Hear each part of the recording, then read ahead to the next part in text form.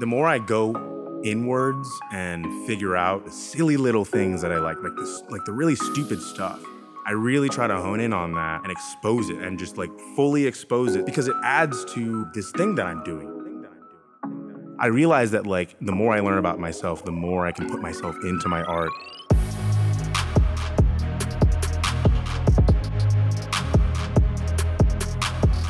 All right, we're here back in the studio with the Indie LA podcast. We have our special guest with us, Stratøs. Welcome, man. Thank you. Good to have you Yeah. here. Yeah, so Stratøs, saxophonist, composer, producer, photographer. Is there anything else on that list I'm missing? Yeah, what don't you do? I do some videography, but it's on the down low. But yeah, that's pretty much it. Amazing. Yeah, well, tell me a little bit about your saxophone story, because I know that's quite a pathway to take, like, musically. So how did you get started? What was that bug that bit you as a kid to get you started with that? Yeah, well, my family, everyone's like sort of a music appreciator. We have a lot of, my dad's from Barbados, so I grew up listening to reggae. My mom's from Detroit, so I grew up listening to a lot of Motown and soul music. And to be honest, as a kid, I didn't like any of it. Okay. I was just like, yeah, I don't know because it was very, not only that, but my middle sister Clarissa is a cellist, so we listened to a lot of orchestral music. My sister Mari is a singer, so we used to listen to a wide range of stuff. So I heard a lot, but as a kid, I kind of knew like I need to figure out what I like first, and so I thought I didn't like those styles. Okay. And then I think I was maybe 6 or 7. I heard what I now think is Sonny Rollins, and I was just like, whatever that is, I need to do what that is. Wow. And it was the saxophone. So as early as I can remember, I wanted to be a saxophone player. I wanted to do jazz. I wanted to, that was it. And then later, I started to appreciate the styles of music that I grew up with, but it was on my own terms. I discovered it for myself and that sort of thing. So I kind of had to start somewhere and then grow outward. That's kind of what it was for me. Yeah, dude, that's really interesting. I actually have a similar story, kind of. Like in my household, it was all Prince. Mm-hmm. Prince. Every time I got into the car, in the house, and as a kid too, just like you, hated it. Mm-hmm. I didn't appreciate it at all. And I think I was kind of looking for like an outlet or sort of like my own route. And the first time I heard the saxophone was on a mixtape, a burned tape. Had 2 tracks on it. It had John Coltrane, Big Nick, and it had Average White Man, Pick Up the Pieces, funk track, right? Like 2 like intro, polar opposites, of track. But I noticed the saxophone in both of them, and how versatile it was, and I was like, this is what I want to do. Like, this is a cool sound. Like, yeah. I can't believe how different this instrument can be. So. Yeah, and I think a lot of times too, like, at least for me, like the saxophone, maybe it wasn't as out of nowhere. Maybe it was a little more obvious because, like I said, my dad listened to a lot of reggae. He's from Barbados, and a lot of that music has, saxophones, trumpets, trombones. And my dad, being a non-musician, didn't know like what a saxophone was. He couldn't differentiate the sounds, between the horns. But he knew he thought they were all just a saxophone. He just was like, I know what the word saxophone is, so like that must be. So he always kind of pushed me. He was like, well, I really like this, and I've never been able to do it. Mm-hmm. And if I could do it again, so I think there was a little bit of influence there, even though he wasn't like pushing me. I get you. It's embedded everywhere, I think. Yeah, that's awesome. How old were you when you actually picked it up? So when I was 10, I think a lot of people in the public elementary school system, you pick your recorder up in 4th grade and your real instrument up in 5th grade. So I started in 5th grade. They really wanted me to play violin because I had really long fingers.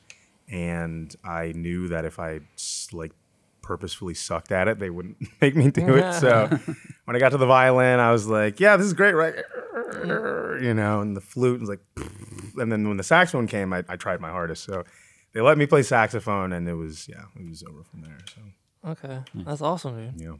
So talk to me about how you got into your other things, like like what was your first experience like composing? Like when did you find that like that was kind of one of your things? I think I wrote like a bunch of really bad tunes like in high school. I was like, let me Sure. just try to figure it out, what this is, because I went to two high schools. One of them was like my main high school where I graduated from, and then Okay. the other school I would go just because they had this special jazz program, and I'd go there like once, like an hour or two for the day. And one of the students there was great player, but also a great composer. And so, I mean, I'm a little competitive, and I was like, I want whatever that is. Like, I want to do that. So Okay. that's when I started, trying to write some stuff, and I was writing it out on paper. I didn't know what transposition was. I didn't know anything. And we all played it, and then they indulged me, and we played. I think it was like an arrangement of like Lady Bird or something, and I was like really intoxicated by the power of like, oh, I wrote that and you played it. Yeah. Like that Yeah. was like really, So from there, I tried to learn as much as I could from, composition. I mean, that at Western there's a big, a lot of opportunities to write as much as you want, and so yeah, I think that's how it started for me. And there's something special about creating something of your own, and like you said, having other people like share that experience, like oh, you just played that line that I wrote down, like And even that if it's came from bad, me. yeah, exactly. Then Even I'm if like, it's terrible. I know how to, yeah, now I can seeing fix your it. creation come to life. Yeah. So Yeah, I can recall like senior year of high school, Billy's Bounce was the track, and I wrote a little like horn soli, for Blake and I and another trombone player, and yeah, that was kind of like my first taste into it, just like the handwriting, getting that down on paper, and figuring that out. I have no idea how it sounded. Thank God there's no more recordings of it. But that was kind of what, yeah. From there, I was hooked. I knew that was gonna be my focus, like moving into to school, and like you said, being immersed in that culture of musicians, like everybody willing to try your thing, putting bands together, like that really kind of like allowed me to like flourish that talent, I think. yeah, that I agree, because that was a big part of it for me. I started at a time where you're in college, the people you're writing for are your peers, and everyone's just willing to to play stuff. And for me, I think in college I mean, I just tried to take advantage of every possible aspect. So when I got to school, I was like, hey, Rufus, like, I know you don't know me, but like, for those who don't know, Rufus Ferguson, shout out, best pianist in all of the Midwest. Amazing. But anyway, I would grab Rufus and I'd be like, hey, like, can you do this for me? Can you blah, blah, blah? And he would indulge me and be like, yeah, who's this kid who's like super annoying. But, a lot of the older people at school would help you out. And I really tried to use that to just, learn like everything, like how to make my charts look so readable that you can't say anything other than like, yeah, I just need to shed this, stuff like that. Just like learning what people know, like learning all that hands-on experience. I feel like at Western was just, it was just available. So Yeah, it was a lot of fun. that's amazing. Yeah, side note, Rufus Ferguson and Nudie actually played at my sister's wedding. Wow. Yeah. I reached out to a bunch of people because I was already living out here. She asked me to play horn, and reached out to some piano players. He's the only one who got back to me, dude. And That's Rufus. yeah, dude, he's the guy. Love him. I wrote an arrangement of like a Prince track to like play down the aisle for her. So like, yeah, it was really special. Love that. Talk to me about your other avenues, because like being a producer is a little different than being a composer. So like, how did you get that into your world, and like how are you applying that to your everyday like lifestyle now? Yeah, I mean, I think my journey just with everything has just been, kind of discovering like what the final, version is, which like, we're all doing in different ways. But for me, like when I started writing, I had all these ideas like, okay, yeah, super into these. I'm super into Maria Schneider. I'm super into Frank Carlberg. I'm super into, like just the heavyweights of composition. And I think it's good to get into that for a bit. But I noticed there were some differences, with me. Like I like to do things a little bit differently. I like to, so like for example, I noticed that my compositions, I was, so I mean, we're for musicians out there, you all know we're using some sort of like notation software, using Sibelius or Finale or whatever. And I noticed that the tunes that I would write them so that like they were bearable to listen to in Sibelius. Yeah. Which means like repetition, like something happening at some time. Like I couldn't stand just like so that's why my tunes I think developed to be like really specific, really composed, that sort of thing. And then I realized I was like, oh, I'm just making beats in Sibelius. And then I was like, maybe I should try to just make beats or something. Maybe I should try to produce. And so from there, I think I tried to get Logic, whatever the first couple of months is everything is bad. Where it's just everything is bad. Yeah. Because you're trying to teach yourself both like, songwriting and production. I think that was one of the things that was hard because, when you're trying to learn production by yourself, you might be going on YouTube, stuff like that. And a lot of the tutorials are people teaching you, people teaching people like, this is how you start a beat to someone who maybe doesn't compose or doesn't, so it's hand in hand. So I had to like figure out how to separate what I need and what I don't need. What I needed was like, okay, this is how you like make a return track. But I don't need like, this is how you go to the B section of a tune. I was like, so that, kind of like creating your own curriculum was like a really tough thing at the very beginning. And just like learning what I don't know, trying to identify my weaknesses. And like, the more you do, like the easier it gets to teach yourself. So yeah, I just started and I made, I had my, making bad beats. I'm trying to do whatever. I'm like, at first, I'm like making beats and I'm not even really like a beat maker. I'm just like, that's all I can do. That's like a part of the language. So slowly things started to transition where I'm like, okay, I can incorporate like my actual style of music because I'm figuring out how to like record live instruments and, use different kind of gear and like try to capture things myself and moving away from that and using it as an actual tool. So I think that's probably the whole approach I've taken to my production. And it's all, I mean, as most people are, it's all self-taught. It's all just, whatever I think sounds good and can try, So. Cool. I know you graduated from Western 2020 with your master's, if I'm not mistaken. Yep. Yeah. Making that transition where you're surrounded by musicians and artists that are kind of all collaborating and helping each other into this space where you're, like you said, teaching yourself and doing different things. Has that been a drastic change for you? Yeah. I think the most drastic is like figuring out like what works for me. Like in terms of like collaborating and like what I want to do.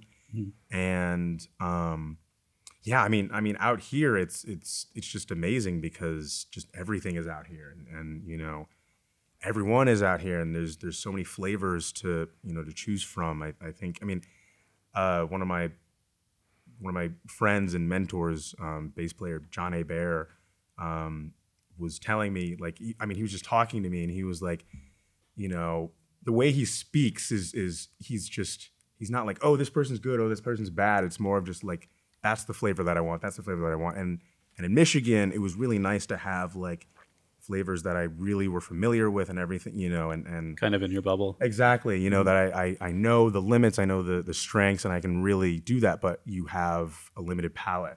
And out here, it's been really exciting just being like, wow, like it doesn't matter what drummer I choose for this thing, it's going to be at that certain level, but they'll all be different. And that's like, that changes my writing process and how I think about stuff now that you have this, thing available. Because our community is so small. Once you start to just get to know people, it's just like, let's play, like let's do something. That's kind of, so people that I barely know, it's just a matter of like, hey, let's get to know each other. And then I want you to play this thing. So sure.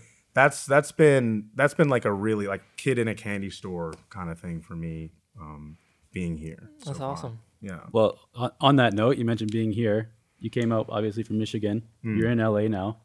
What's that been like for you? How do you enjoy being in LA? It's kind of like you said, you have you're collaborating with new people. you're kind of moving outside your bubble, learning different sounds, different flavors.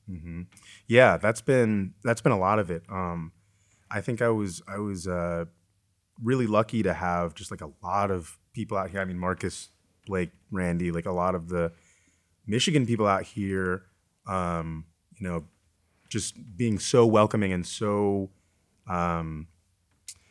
so encouraging of everything I'm doing, you know, and like everything everyone is doing, and you know, there's no vibes or judgment. So that's been a really good thing. Not saying that like it's like that in Michigan, but moving to a big city, I'm I've only ever lived in Michigan, so a little worried, like, man, what's it gonna be like? It's big city, but luckily everything's been super, super comforting, and I mean everyone's just, it's inspiring because everyone is just like killing all the time. So that's a huge part of it too. From what I can tell, I mean, the other night we were at the Monday anniversary series. Musicians all kind of coming together and supporting each other. It seems like the music environment here is very welcoming and supportive, even though it is so competitive. Yeah, that's huge, because that's an aspect where I'm like, man, like I've never been in a position where there's like hundreds and hundreds of like saxophone players, where it's just that vibe, and it's not, it hasn't felt daunting, because like, I don't know. I mean, first off, like everyone, like everyone I've met and have come in contact with so far has been like super nice, and like we're all just like, yeah, we're just passing it around. Like that's the vibe, and starting to get used to that, that mentality. I mean, it helps us all, like if the more of us that think of it like that. But that was definitely daunting, because especially, at Western, where there's, a couple saxophone players, a couple people you really can, maybe get lost in your own thing if you aren't aware of like what it's really going on. And I mean, for me, I think going to school with like, social media age, blah, blah, blah, like I was kind of going to school with everyone in my generation. So, I'm here at Western, but like, there's that guy over there, that person over The there. world's kind of got a little bit smaller with everything online now. So it didn't feel too jarring when, because we all just kind of know. And also too, like, I think our school was really good at, exposing us to like real people who are on the scene and what it's really like, and, like cats, not just like celebrities or whatever but I think that was really important, just to see like, what is it really like in a big city, and hearing different people's takes. Like sometimes it is as crazy as you think it is, but it doesn't have to be, I don't think, but yeah. Yeah, so your experience is more like this is a collective, like everybody's kind of like working to help each other. It's not as competitive as, like some things in school might be. Right, and at least that's how I feel, and that could be like, privilege. I was very lucky to come here and to just like have a big network already. If I would come and not known as many people, it would have been a lot harder, I think, to sort of like build that, because on the other hand, it is true, like cats want to hire their homies, and cats want to, do that sort of thing. And then if you're not a homie, then it's a little tougher, I think. And, with music, like luckily, and the reason why because I'm thinking about like the photography world now versus the music world. With music, like it's, we can get together and be like, hey, let's play, but like if you want to connect with photographers, it's like, hey, let's, go be alone for several hours, or, so it's, if you want to connect with someone in that way, you just have to like be their friend already, which, right. Okay. Super, super weird to put this into like, I think, terms, but like that's, it makes it a little bit harder, I think, to connect with that community if you're not in it, if you're not there, if you're not your friends. So with music, at least, at the very least, it's, and I think in jazz specifically, you can really easily just like go to a session, go to a thing, bring your horn, do that sort of thing. But yeah, the two are very different. I think it's been interesting, like getting insight onto both worlds. Yeah, nice. Like you said, you already kind of had that network of people you knew here, and how helpful that was. Was that part of your decision making process when you were thinking, is LA the next move for me? I kind of want to know, because I mean, it sounds like that was a deciding factor, but from where we grew up, I know, at least for me, it was LA, Chicago, or New York. I kind of want to know if there was like some other reasonings behind like choosing the West Coast? Yeah. I think same with me, kind of, in that area. I think we all are like Chicago, New York, LA. For me specifically, like early into my journey, I realized that a lot of the musicians that I really admired and liked and wanted to work with were out here. And so I kind of like I think like the beginning of high school, I just knew that like I wanted to go to LA. That's where I wanted to go down. And I saved room for like, okay, but what if New York? Because there was a point in time where I really thought I was going to be like, like a saxophone player, Yeah, like same. session, and for I'm that, I'm gonna hit all those jazz clubs in New exactly, York. Yeah. I'm gonna play and I'm gonna shed my doubles. I'm gonna be, a tool in the band of, so I thought about New York. I think that New York is a great place to do that, and so I was like, okay, maybe that's the thing. But I kind of figured out that's not really what I'm trying to do. So, after a couple years, everything just started to sort of like clear itself up, Okay. and LA became the clear choice for me. Awesome. Cool. Let's transition into photography because I haven't known you for too long, but it seems from what I've seen, it's kind of just like blown up for you, and it's like very artistic stuff, really tasteful like shots. I kind of want to know how you got into that and how that's going for you. Yeah. So I started photography actually together with my wife. We started like late into 2020, late into the summer of 2020. I mean, everyone was on lockdown. Everyone like picked up hobbies, and we both were like just super suddenly. Well, the way it started was, in Kalamazoo, like there's a lot of estate sales, a lot of garage sales. And then one day, we kind of were just like, what if we, go and just see if we can like get some film cameras or something, like Okay. I've always wanted to, like I've been thinking about photography, but like something about the digital process just doesn't like click with me. So we were like, like, people are starting to shoot film again. Like the estate sales in Kalamazoo. I mean, that's one thing Kalamazoo, Michigan is great for. If you want to get a really nice, but also very cheap 35 millimeter film camera, that's the place to go. Kalamazoo is the place. Yeah. Here, plug. So we would go around to these sales. We'd pick up cameras for cheap. It'd be like, this was my husband's. He was a private inspector, and like I just wanted to go to a good person, and it's like $10. So that's how we started. We were able to equip ourselves, and we learned the how to shoot film, like that whole process, because a part of it was a part of the process. We loved the process, the slowing down of everything. Taking your time, taking one shot at a time, that sort of thing. So in a time where pandemic, not much is going on, we're trying to create, we're trying to do anything, to stay sane.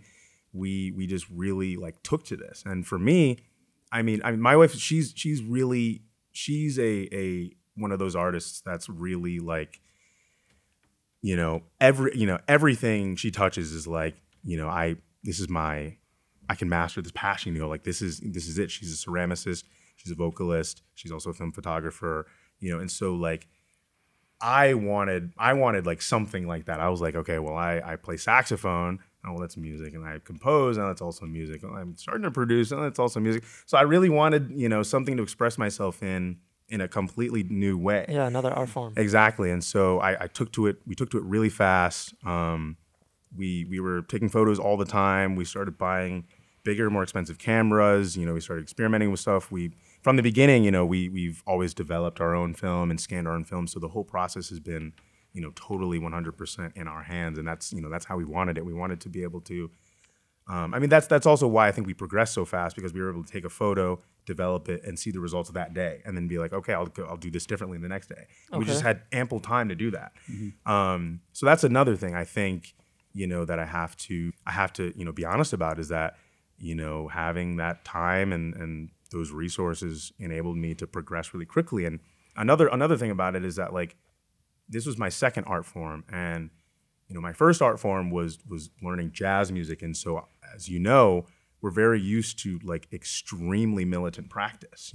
That's the norm. And so when I would go out and shoot photos, like it would be for hours and hours and hours. And, just like, so a lot of people are like, how did you get, blah, blah, blah. And it's like, dude, like we've learned like the hardest American art form like of all time. Like, and still trying to learn, you're still trying to figure out. So that intensity that, I'm sort of, that we're ingrained with, I took that to photography and, obsessively, like, trying to just like figure it out until, you get enough technique to just do it on your own. And like, there's a lot of stuff I don't know. And like, a lot of people think I'm, like, oh, are you, like you got this new gear, you're doing that. Like, I like to, get the stuff that can help me do what I'm thinking of. And then I kind of stop. And like, that's like, now I'm here. I have the tools I need. And now, I can create. So, happened really quickly, but we both really took to it. Yeah, that's awesome. And one of our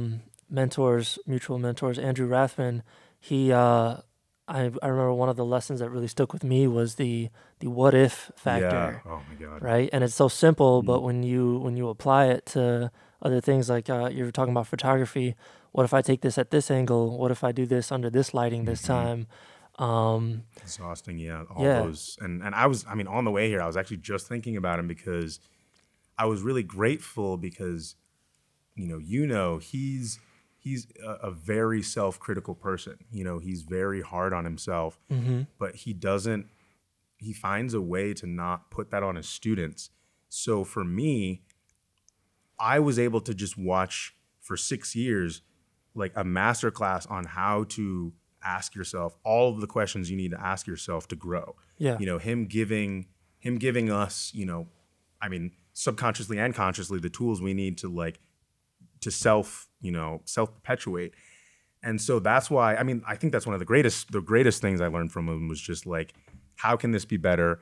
All the parameters by which you can change something, in music we have like, okay, well, here's this melody. Well, it can be played forwards, backwards. You can invert it. You can, oblique motion. There's contrary, all these like things you can do. It's the same with photography, right. The color, the hue, the lighting, the composition, the medium. Are you using film? Are you shooting digital? Are you shooting like what aspect ratio? All these little things are the ingredients that go in that make whatever it is. And with Andrew, he only teaches his students to make what it is only you can make. And so diving into that process of, finding just being excited that like, I can change this even just like 1% to make it just a little bit more mine, just a little bit more of my identity, just watching him constantly do that, I think was like the biggest, lesson I learned. Yeah. So. Yeah, it's something that you like. It sticks with you. Yeah. You carry it with you. Truly. That's awesome. Well, talk to me a little bit about some of your personal influences, whether that be in music or photography, anything outside of the arts. Like, who are some people that you were listening to? Whose brains would you pick? If you could. Yeah, honestly, a lot of the brains I would want to pick are Japanese manga artists. So I'm okay. super into manga and anime ever since I was. So my I have 3 sisters. My oldest sister, Charmaine, who is 46. My middle sister, Clarissa, who's gonna be 40 this year, I think, and then my youngest sister, who's 36. And my middle sister, she was watching anime in the late 80s and the 90s, and so she's watching Sailor Moon. She's watching like Super Gals, and like I'm getting exposed to this as a very young kid, and so anime and manga has been a part of my life, like before music. So okay. Getting into that sort of thing. The second album I released was entirely based on Full Metal Alchemist, the manga series by Hiromu Arakawa, and so the thing about like mangaka is that they like. They've created this art form that like, imagine all of the greatest literature in history, but imagine if they also like illustrated them along with it. That's what manga is, and like, thinking about how these people come up with like these just insane worlds and these insane, feelings, and that's like really influenced like how I've tried to I've tried to move. You know, some of like the greatest creators, I think, like for example, Hirohiko Araki, the mangaka who wrote JoJo's Bizarre Adventure. You know, some of you guys know, yeah. So JoJo's like has a reputation because like pretty much every generation thinks of it as something different because JoJo's Bizarre Adventure has been in publication since like the 80s. It was in, you know, the Fist of the North Star era, and there's still new JoJo's coming out today. And it is unprecedented for a manga artist to continually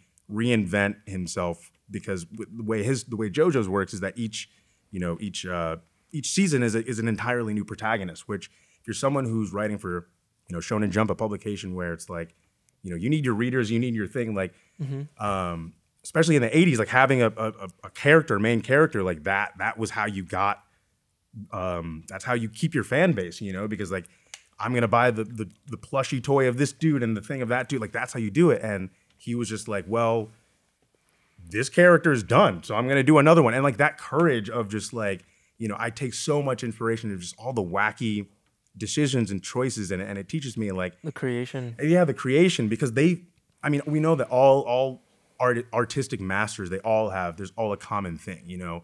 Araki doesn't think of it as drawing manga. This is just like, he wrote a book on like how to be creative, and it's nothing about manga, you know. And it's so that, like, you know, that's a huge part of my writing process and my, you know, just thinking process of like, I'm not just creating an album. I'm not just creating a, you know, whatever. I'm trying to create like, you know, this world, this universe that I've, you know, had the pleasure of experiencing like so many, you know, since childhood. So I think that's a huge part of it for me. That's really cool. Yeah.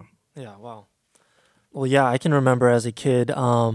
I haven't gotten too into anime, but Dragon Ball was like the first thing that I watched, and Dragon Ball is about as far as I go too. I mean, that's if you're gonna start somewhere, that's a good place. Yeah, I can remember being really little and hating it. I was like, oh, I don't like when they fight. This is too intense. And I don't. One summer, I don't know what happened at school, but I came back, and that was just my thing. Yeah. I wanted all the clothes. I wanted the toys. Yep. Like it was. And to this day, the development of their characters, like, you think that it can only go so far, but like this guy keeps finding people, like, and keeps leveling up. Exactly. And I think also too, to what you said, like, I think that was a common reaction, I think, to American audiences, because like when anime came, you know, like the rules were different. Like it's like, what, like this isn't, you know,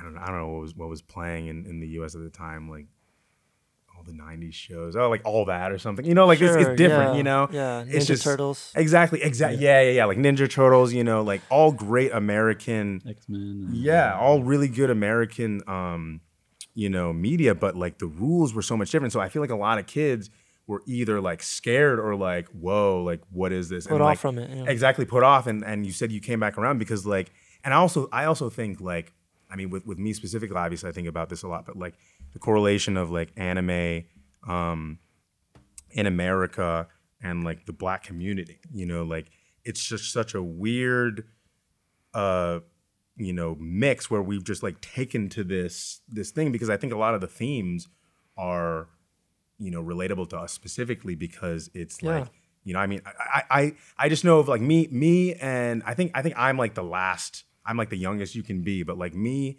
and, you know, my homies, like we all remember just like, you know, following Goku, or like for us more it was Naruto, you know, because I mean we saw Dragon Ball Z reruns, you know, but for us like following this person who is from another place, who, you know, doesn't really have like a history he can, you know, connect to, but is overcoming like every obstacle. Because I mean the thing is like, in Dragon Ball specifically, you know, he in the later chapters he's facing gods, you know, and like that's what it feels like sometimes when you're facing these institutions. It's like, how do I go up against something that is like so permanent and so all encompassing, and watching someone like, you know, see every step of how they do it and then like finally achieve it. Like that's constantly battling and, you know, because struggling through, but finally overcoming exactly it. Because the rules of the show are once the person, you know, who once the person who you've defeated gets defeated, the rules are that the next most powerful one has to come. And so that's a part of it. And so I think a lot of us really like, really gravitated towards this and like feeling like that confidence and that, you know, like, yeah, like maybe against all odds. And like, I've totally, you know, whether I like to admit it or not, but like I've totally bought in because like, Yeah. you know, my wife, like, so she's also super into anime. She always is like, oh yeah, like you're such a shonen protagonist. Cause I'm always just like thinking like, yeah, like I can do this. Like there's no way. Like I just have to scheme, you know, I'm just always like in this scheming kind of like always constantly trying to overcome myself. And, you know, and I really think that, you know, a lot of us who were watching anime at that time inherited that spirit. And that's just something super interesting. You know, that we're seeing. So Yeah. I mean, I love that you can take everything that you love, like all of your passions, and like apply it to like the rest of your art form, like your process. And your process. yeah, that's been something that I've been like really trying to hone in on. Is I just realized at a certain point, I was like, the more I go inwards and figure out, you know, the silly little things that I like this, like the really stupid stuff. And, you know, the stuff that I'm like, no, that's dumb. Or like, I shouldn't, you know, I really try to hone in on that and expose it and just like fully expose it so that, because it adds to, you know, this thing that I'm doing, you know, like all of the stuff that we, you know, that we find are great in art is like, oh, you know, well, that person was the first person to do that, you know, that person most likely was ridiculed for that, you know, or something, you know, that's a common thing. But like, I realized that like, the more I learn about myself, the more I can put myself into my art. And I realized I was like, okay, well, like, I know that anime is and manga is a huge part of my life, but I also know that like, it's being incorporated now in ways that like, you know, like it's mainstream now. And so for me, I knew that like, well, I have to go deeper. I need to like figure out what really is it. So for me, it's not like you can like see anime happening all in my stuff. It's more like the subtle stuff. Like for example, my record Hohenheim Suites. Like even a lot of Full Metal Alchemist fans, you know, not on first try will read that and they don't know it's from Full Metal Alchemist because it's in the subtext, you know, and I think that's something that like finding out those little things about yourself and just injecting them and making this world that you're trying to build. It's, you know, seeing someone do it like in manga, like I'm just trying to copy them. I'm just trying to, you know, so. Okay, awesome. And like with your projects, I kind of want to get into like, I mean, we're talking about grabbing influence from everywhere. Tell me a little bit about your writing process, like from, you know, from start to finish. Like it's different for everybody, but like what's it like for you? So I guess my writing process now is it's different than it's ever have been. In the past, my writing process is usually like a mixture of like I have a concept, you know, I write some music, like some very dedicated music for it. You know, how I write it depends on what it is. Like so for my first record, Planets, that was more of like a guerrilla style like production, you know, writing. Like it was way more about the production than the writing because I just, you know, it was quick and I had to, you know, that sort of thing. So like my writing process was almost entirely in Ableton and, you know, coming up with demos and like swapping stuff out, you know, that sort of thing. With Hohenheim Suites, that was a little bit more traditional in that I sat down and wrote, you know, the scores and you know, like the official, like you can buy like the official Hohenheim Suites score, that sort of thing, which, you know, vary in that world. So, but now my writing process, you know, this isn't like announced or anything, but I'm working on my third record. Oh, nice. And my writing process is I mean, a little bit of setup. The third record, I mean, it sounds weird, but I'm trying to make it like the one. I'm trying to make it like, Okay. all right, industry, I'm tired of you not hearing me. This is it. This is it. Bam, this is my record. Come on. So I'm trying to, you know, I'm putting a lot into it. Mm-hmm. So my writing process for it, I wanted to do something totally different. So I realized that, you know, I really like writing, you know, the really composed, sophisticated, you know, whatever you want to call it, like really intentional stuff. You know, I like making stuff that, you know, that's really beat oriented. And so for this record, I'm trying to combine the two in an organic way. Okay. And so for me, like, all of the things that I like, counterpoint, anime, that producer, that composer, everything is fair game to go into this record. And so my writing process for it has been, basically learning how to compose the way I used to compose in Sibelius in Ableton, so that, I'm not inundated by measure lines and, Right. time signatures. I can just be like, oh, cool, this is how that sounds. How about I do that time signature situation, figuring it out after, and like really making it organic, and writing in the same place that I'm going to record and produce, and making it really organized, and, trying to make it so that the music will be able to be, produced in a different way. Like right now I'm writing it in like a basic, like, okay, I know I want like a saxophone type voice, a guitar type voice. And by type voice, I mean like this one might handle melody, this one might handle counter melody, this one is harmony, this one, thinking in like these basic groups, so that when it comes time to produce, like record and produce, I don't have to put a saxophone there. I can find some weird instrument. And then now my brain is in production mode, where it's like, cool, that melody that I know works, that I've worked out and, done that sort of thing to, it'll work with this really weird synth that I found on garage, that sort of thing. Like, so making the process just really, really open and flowed, but still having this intense like complexity and foundation that I can, launch off of. So Yeah.